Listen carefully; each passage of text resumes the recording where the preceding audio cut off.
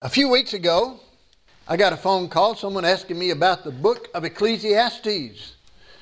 Why is it even in the Bible? I don't know if that was the question or not, but if you read it, it is so seemingly negative.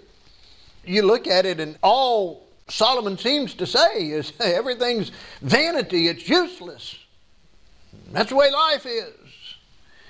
And I said, well, we'll have to go through that. I'll have to do a study on Ecclesiastes.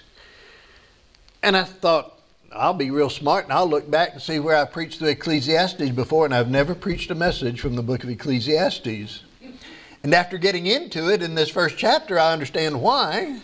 It is very difficult, but I have decided to try to present a series of messages called Life Under the Sun.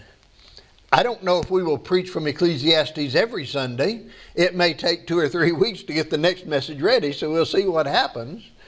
But we're going to talk about life under the sun because that's what Solomon talks about. I'm going to ask you to stand if you found the book of Ecclesiastes. We're just going to read the first 3 verses of the first chapter, and we're going to introduce this study. Now, I always have a problem with introductory messages because they seem labored to me, so you bear with me as we try to share this morning. Ecclesiastes chapter 1, verse 1, the words of the preacher, the son of David, king in Jerusalem. Vanity of vanities, saith the preacher, vanity of vanities, all is vanity. What profit hath a man of all his labor which he taketh under the sun? As we begin this study in this book of Ecclesiastes, the very first thing we need to note is the viewpoint of the author of this book. Of course, we know, and we're going to talk about him in a few minutes, we know that the writer of this book was Solomon. Solomon was David's son. Solomon was king in Israel. And there's a lot of things we know about Solomon. I'm not going to get into them right now. We'll look at them in just a few moments. But in this book, he talks about life, and he looks at life under the sun. Now, what's he talking about when he talks about life under the sun? He's talking about life from a purely human perspective. He's seeing it as so many people in this world today view life.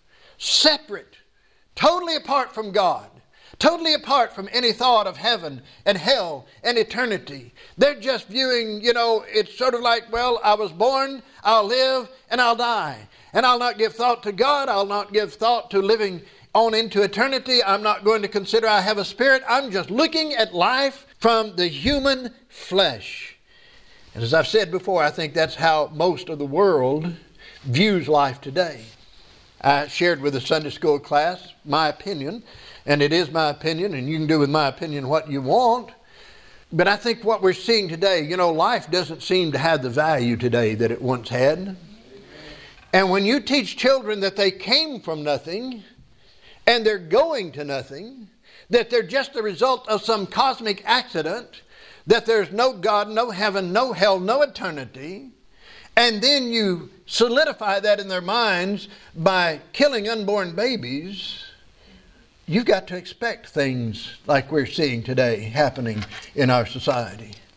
And that's the way so many people, again, are looking at life. It's just under the sun. See, life under the sun ignores the fact that there's something and someone above the sun. We walk on this earth and we think because so far as we know, and I believe we are the only planet with any life on it, we think we are exceptional. We think we're so intelligent, and yet compared to God, our intelligence is just very, very small. Amen. I really believe this would be a great book for teenagers and young adults to study. I think they need to understand what the Word of God is saying here in the book of Ecclesiastes. Now we know, we've already talked about this in weeks gone by, that when man sinned against God, he broke his fellowship with God. When sin entered into God's crowning creation of mankind, it created a God-shaped vacuum in the heart of man. Now we know that we humans have attempted to, not we humans, but human beings in general, have attempted to fill that void with many things, and religion is one of the chief things that they've tried to use to fill that void that was created in the human heart. But they've also tried filling it with prestige and popularity and power and pleasure. But none of that can fill the void in the human heart that is left when God is not considered. And sadly, whether we who are God's people intended to do it or not, many times we have impressed upon our children that it's so important to have some of these things like money and prestige and power and a feeling of importance in our lives. And because of that, young people, and some of them saved young people, have sought these things, and they've begun to look at life from a very humanistic viewpoint. And you know what? They'll come to the same conclusion that Solomon did. Vanity of vanities, all is vanity. And they may question, and I've heard people ask these questions. What's the purpose of life? Why are we here? Why did God put us here? What is the purpose of our being on this planet? Now listen, young people today especially are looking for a purpose for their lives. They want to find something, a reason for their existence. And when they cannot find it, many times they'll turn to pleasure. And when pleasure and power and prestige don't fill that void and help them find a purpose in their lives, you know what many times they'll do? They'll turn to alcohol, other drugs, fornication. And by the way, note this, that sin is pleasurable. Hebrews chapter 11, verse 25 tells us that. Where does it tell us that? How does it tell us that, preacher? Because it tells us that Moses refused to be called the son of Pharaoh's daughter. And in fact, he chose to suffer affliction with the people of God rather than to enjoy the pleasures of sin for a season. God does not deny that sin is pleasurable to the flesh. He says it just doesn't last. You've got to have more sin. You've got to have more intense sin in order to keep pleasing the flesh. And so when these things all run out and the flesh is no longer pleasured, sadly many people, and many of them young people, decide, I will just end it. I've heard 3 times this week calls for people planning to commit suicide. One of them was on an overpass over the interstate, wanting to jump off. He said, I'm tired of living.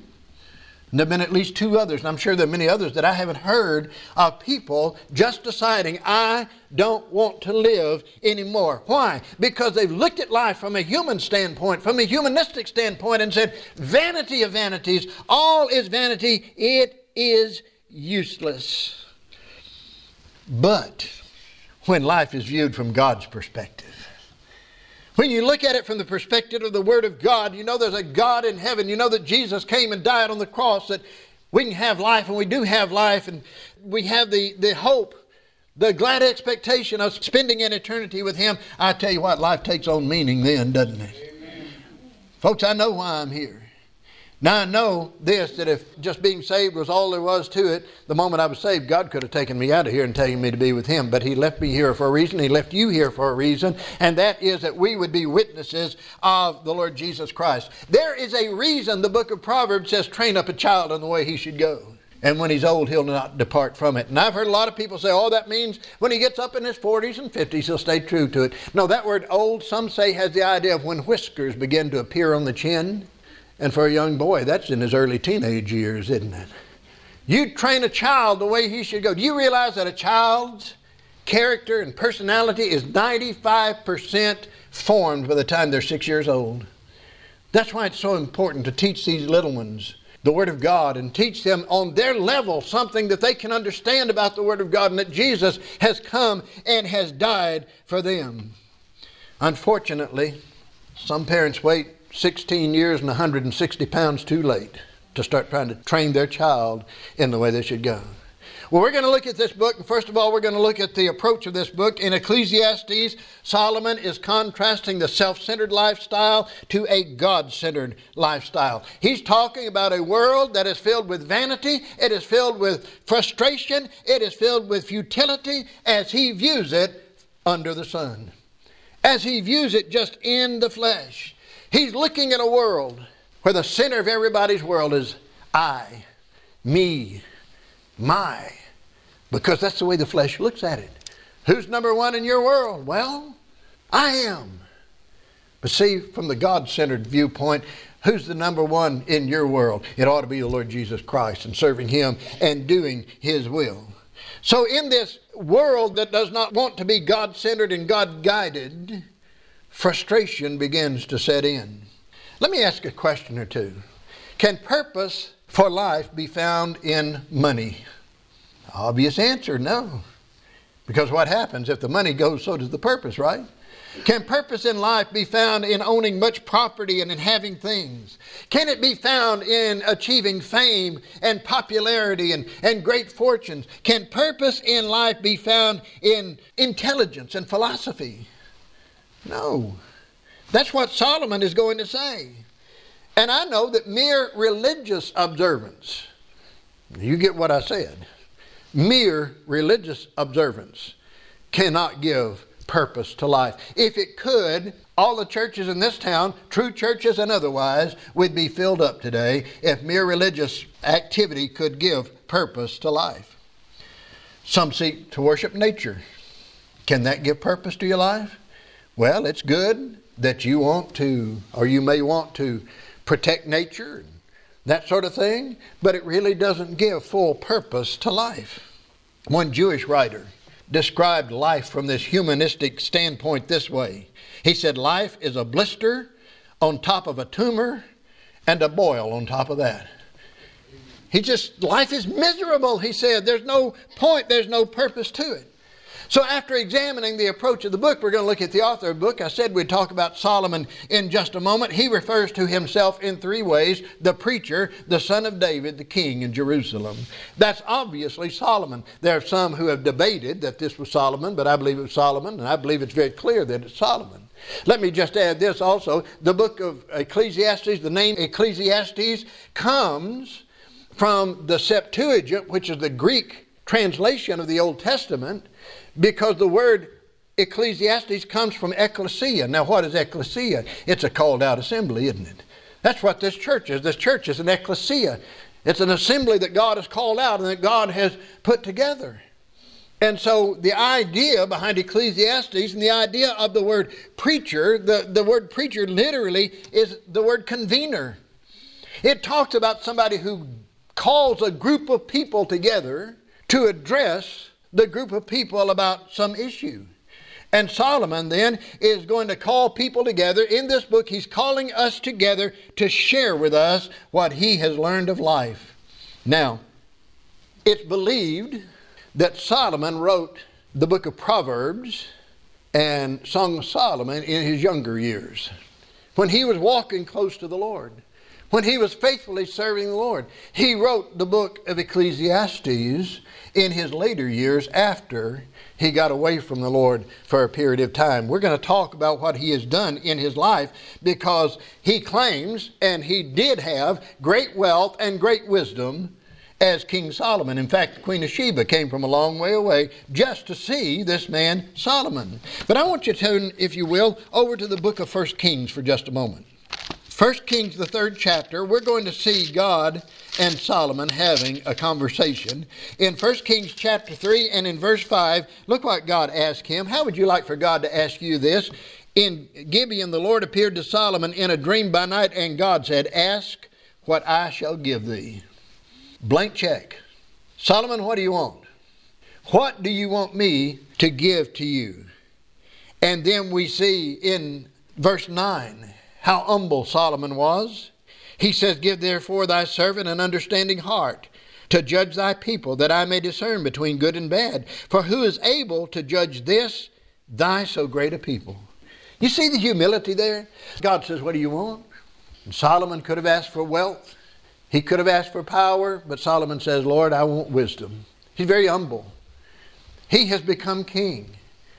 And he looks out over the people of God and he says, there's no way that I can lead these people, Lord, without your wisdom. And by the way, I'm just going to mention right here, every true God-called preacher in the world needs to have that kind of humility. Lord, I cannot lead your people without your wisdom. And so Solomon's very humble. And so we get down to verse 12. And God says, behold, I've done according to thy words. Lo, I've given thee a wise and an understanding heart, so that there was none like thee before thee, neither after thee shall any arise like unto thee. And I have also given thee that which thou hast not asked, both riches and honor, so that there shall not be any among the kings like unto thee all thy days. God says, I'm not going to only make you wise, son, I'm going to make you wealthy.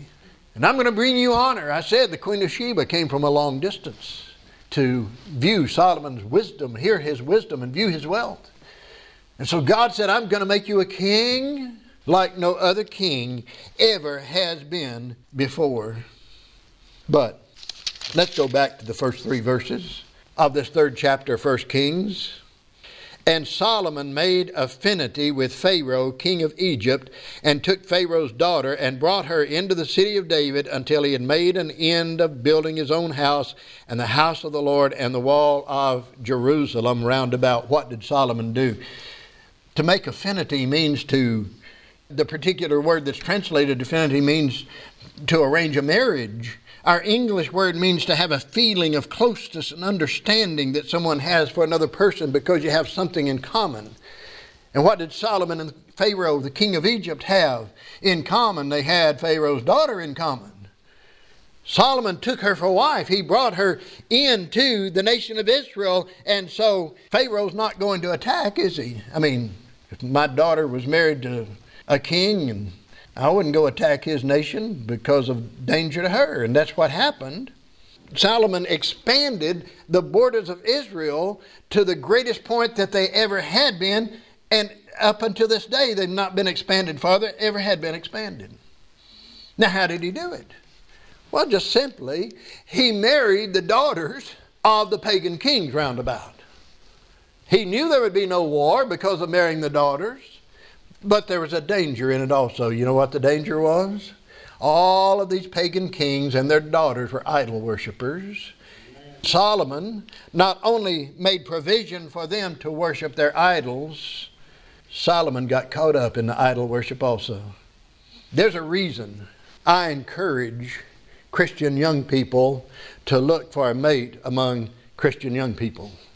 You understand? You say, oh, but he's not saved, but I'll lead him to the Lord after we're saved. She's not saved. I'll lead her to the Lord after we're saved. Well, you may. I mean, more likely you may not. And more likely you will be drawn away from a faithful service of the Lord. So all of these marriages that Solomon is making, they're motivated by politics. That's all they're motivated by. And again, it's alliances with the pagan nations. Those who do not believe in God. Those who don't know God. And we see this happen so often. As God blessed Solomon, and as Solomon grew and his fame grew, he forgot about his humble beginnings back there when he said, Lord, I just need some wisdom to be able to rule your people. His heart's turned away from God. His heart's turned to idols. His heart's turned to the false gods that his pagan wives had taken. And the longer he reigned, the colder his heart grew toward God. We've seen it happen to people. We've seen God bless people. And soon they forget that it's God blessing them. And they start to think, I've done this all myself. And so they turn away from God. And they just quit serving God. Many of the things that Solomon did seemed to bring glory to Israel. But really they were bringing glory to Solomon. And they were going against the Word of God. You know, that sounds like our nation today. I fully believe with all of my heart that God birthed this nation, folks. I believe God made it possible for this nation to be established because He, in His foreknowledge, knew that the Word of God could go out from here. The Word of God would have freedom here, that we could send missionaries throughout the world, and the Word of God would be spread out in the world because of the liberty that we have and the freedom that we have in this nation. But let me tell you what's happening. You know what's happening. Christianity is under attack. The Word of God's under attack. I saw something just this morning. I told Joni, I said, well, I guess you can't even talk about the crucifixion on Facebook anymore. Our nephew had, our niece's husband, that's a nephew, right? Had posted a picture. And it was about somebody getting the vaccine. And it said, you trust this. Showed a needle going in the arm. And the other picture was what was supposed to be the hand of Jesus with a spike through it more than this. And when it came up, it said, this is a graphic picture. You may not want to look at it. So he couldn't even show the crucifixion, the hand, just the hand of the crucified Jesus on Facebook, folks. I believe God birthed this nation. I know that God has blessed this nation. We couldn't be where we are. We couldn't be what we are as a nation today had God not blessed us. But you know what's happened in America? We have forgotten our humble beginnings. We have forgotten how God put this nation together and how God has cared for us. And what has happened is, in America, we've intermarried with a pagan world. And we want to be friends with and we want to be pleasing to a pagan world. And we today are going in a direction that is completely opposite of God and God's Word. It's the same story over and over, just as Solomon. You know, we claim in America that we oppose sexual abuse, don't we? You can say yes to that, we do. We're supposed to. It's wrong. But you know what one of the highest grossing industries in this nation is? The pornography industry. Now, I'm convinced that pornography plays a great deal in sexual abuse. Amen. And so we say one thing and we do something else altogether. We have had, or may even still have today, a program called No Child Left Behind. And yet we've aborted 60 million babies in this nation. Hypocrisy, paganism, going away from God. And listen, the very same thing can happen to churches as well. God established a church and bless that church, and the church starts to grow, and suddenly we forget our humble beginnings. We forget how we labored, and I'm sure people labored, I know people labored for the sake of this church to put a church together, and God blessed the labor, and we began to grow. And even since we've moved here, God has blessed us and we have grown. But if we're not careful, we'll turn from those humble beginnings and accept compromise, turn away from the truth, abandon the truth, and some do it all in the name of growth. But often it's growth that glorifies people and not growth that glorifies God. Amen. The Lord, the Scripture says, added unto the church daily such as should be saved. But in none of these situations, no amount of money or authority can stop the coming of God's divine judgment when a nation turns away from God or when a church turns away from God. Amen. Solomon's latter years were miserable. You know why? God removed his blessings. Now, he left him on the throne. You know why God left Solomon on the throne? He'd made a promise to David. God keeps his promises. And he's keeping a promise. Even though Solomon turned his back on God, went away from God, God kept his promise to maintain the throne in the son of David and in his descendants. I thought that he wrote Song of Solomon, Proverbs early on. He wrote Ecclesiastes later on in life, near the end of his life. And it seems to be the kind of book where a person would write at the close of their life as they start reflecting on their life. He's looking back. And some suggested that Solomon writes not so much for our hearing, but he's having a debate with himself. What's best? Which is the best way to go? Now, right quickly in closing, I want to talk about the assertions of the book. Whether he's considering his wealth, or whether he's considering his wisdom, or whether he's considering the world about him as he writes this book, I said he comes to the same conclusion: vanity of vanities, all is vanities. You know what he's saying? Meaningless. Meaningless. It's all meaningless. Everything is meaningless. The word vanity, this is a short book. The word vanity is used 38 times in this book of Ecclesiastes as Solomon looks at life under the sun, not life under heaven or life under God. Vanity means emptiness, futility, vapor, that which vanishes quickly and leaves nothing behind. It talks about that which does not satisfy. It is pictured by a bubble, a soap bubble in the air that just pops and nothing's left. That's how Solomon saw life. It's a bubble. It's here, and then it's gone, and nothing is left. But we have to remember that Solomon is viewing life as one who is away from God, one who is out of fellowship with God, one who's not considering God in his thinking, in his life, in his works. He uses the phrase under the sun 29 times here in the book of Ecclesiastes, so you know he's looking at life just on this earth and just in this flesh.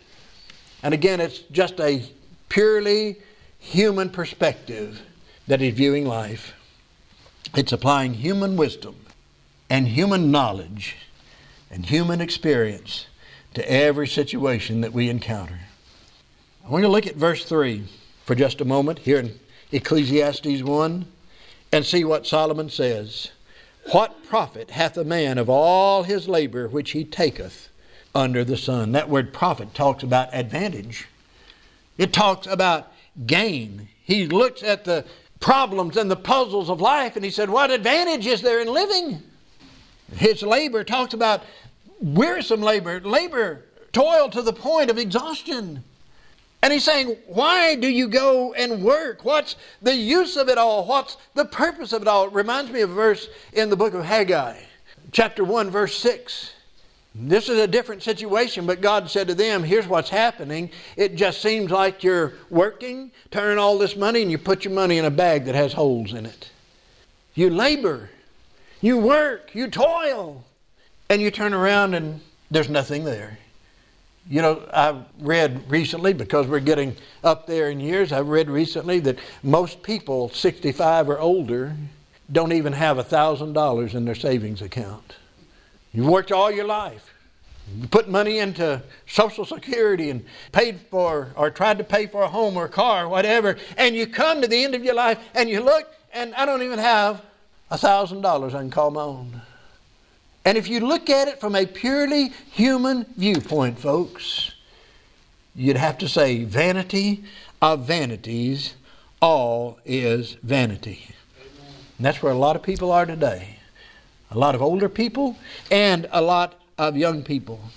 People in America once lived with the expectation, with the hope of some kind of happy future. And it seems today that so many live with just an expectation of more trouble, more problems, more difficulties, more taxes, or whatever it may be. And so people are asking today, what is the purpose of life? But remember this, God, through the Holy Spirit, led Solomon to write this book of Ecclesiastes. There's a purpose in it. You say, why in the world would God lead Solomon to write a book so negative, a book like the book of Ecclesiastes? Because, among other things, it reminds us no matter how close you've been to God, you can get away from God. You can reach the point that Solomon reached. All go back to 1 Kings. He's so humble. Lord, I need your wisdom. I can't lead your people without that wisdom. You come here to Ecclesiastes and he's saying, well, it's just all useless. It's all worthless. But it also reveals to us that if we're not careful, the outlook that can cloud your mind and my mind as children of God. I said a few moments ago, and I believe that Satan would just love to, I think he's enjoying himself attacking our members. You know, it just seems like he's getting a thrill out of that. Amen. But I tell you what, he can't win. He can't win. We know that we're on the winning side. We need to remember that. But see, that outlook, if we're not careful, even with Satan's attacks, we can start saying, well, what's the use?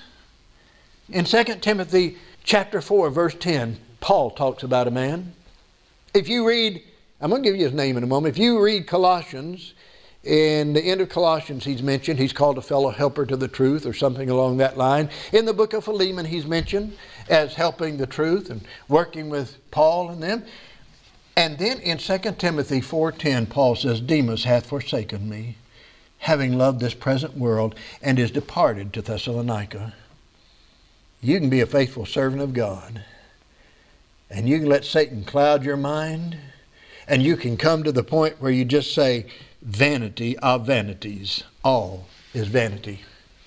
G. Campbell Morgan, preacher of old time, wrote this about Solomon. He said, this man has been living through all these experiences under the sun. concerned with nothing above the sun, until there came a moment in which he had seen the whole of life, and there was something over the sun, and that is God. And it's only when we take account of that which is over the sun that we view things that are under the sun in their proper light. Our daily work may seem to be futile. It may seem to be boring. You may have a burdensome, boring job, and it feels that way to you. But if you just look and see who's over the sun, who's above the sun, we can find strength for living every day, folks. You can get up and do that job. You can do what you need to do. You can witness of the Lord Jesus Christ. Somebody said this, said, Jesus came to give life to our purpose and purpose to our life. And in 1 Corinthians chapter 15, verse 58, therefore, my beloved brethren, be ye steadfast, unmovable, always abounding in the work of the Lord. And why does he say that? What does the rest of that verse say? For as much as you know that your labor is not in vain in the Lord. When we view life not under the sun, but over the sun, when we see it from a godly standpoint, instead of just a human, earthly standpoint, folks, we'll see there's purpose to my life. God has me here for a reason. A man named C.T. Studd wrote a poem. I'm not going to read the whole poem, just one verse out of it. And the poem is titled this, Only One Life, 'Twill Soon Be Past. Only one life, a few brief years, each with its burdens, hopes, and fears. Each with its days I must fulfill, living for self or in His will. Only one life, 'twill soon be past. Only what's done for Christ will last. Amen. Solomon was the ideal person to write this book. I know he was, because God chose him. But he possessed wealth and he possessed wisdom, and yet he found out the very thing that Jesus said in Mark chapter 8, verse 36, when Jesus said, what shall it profit a man if he shall gain the whole world and lose his own soul? Now the idea of that is this. What does it matter if you become a multi-billionaire and you have to sacrifice your life lived for Christ to become a multi-billionaire? We live, most of us, day to day, depending upon the Lord. You may live paycheck to paycheck, but I tell you what, God supplies the paycheck. We need to accept Solomon's conclusions at the end of things and avoid the heartache and the pain of viewing life under the sun. Doesn't matter how much. Now, I believe in education. I believe you ought to get a good education. We've got some young people in here. Get a good education. Make good grades. Learn what you need to learn. Stuff that you're taught in school that's foreign to the Word of God, such as evolution. Learn what you need to give back on a test to pass that test, and then forget it. That's what I told my children. That's what I tell you. But get you a good education. You need a good education in this world today. But education and wealth and social prestige without God is useless. Amen. It's just vanity. And a person is only chasing the wind if they expect to find satisfaction and personal fulfillment in the things of this world. Just think about Solomon. He had everything. Richest man, wisest king that had ever lived. And still, in living for all that he had, what did he say? Life is empty. Lord willing, I'm going to share some thoughts with you next time of what some of the folks who've had it all had to say at the end of life. I don't want to get ahead of myself. I don't want to preach next Sunday's sermon if I have it ready next Sunday today. But just think about and read about what some who've been so wealthy, who thought wealth was going to satisfy them, what they had to say. When we start living for the world instead of living for God, we're looking at life from the wrong perspective. We're looking at it under the sun instead of above the sun. And you know what wrong vision will cause you to do? It'll make you adopt the wrong values. And it'll cause you to stop living for eternity. And the result is disappointment and defeat. I'm going to close this first message from Ecclesiastes the same way I intend. I'm not that far ahead in preparing, but in the same way that I intend to close the final message from this book of Ecclesiastes. And it's over in chapter 12, verses 13 and 14. Here's how Solomon ended the book of Ecclesiastes. Let us hear the conclusion of the whole matter. Fear God and keep His commandments. I could just stop right there, but I'm going to read on. For this is the whole duty of man, for God shall bring every work into judgment with every secret thing, whether it be good or whether it be evil. Solomon, who had it all, wisdom, power, wealth, anything that people today could imagine that they want. And he came to the end of his life and he said, here's what you need to do. Fear God and obey Him. Just fear God and obey Him. Because without that, everything else, all those other things that he said it's just vanity. Amen. So many of God's people today are living for things that when they get into eternity, they're not going to amount to a hill of beans. In fact, by a year from now, they won't amount to a hill of beans. You know, it's football season. People talk about this team and they think about the Super Bowl. I can't even remember who was in last year's Super Bowl. That's how important it is, see. It doesn't matter. Because what matters is what's done for God, what's done for Christ.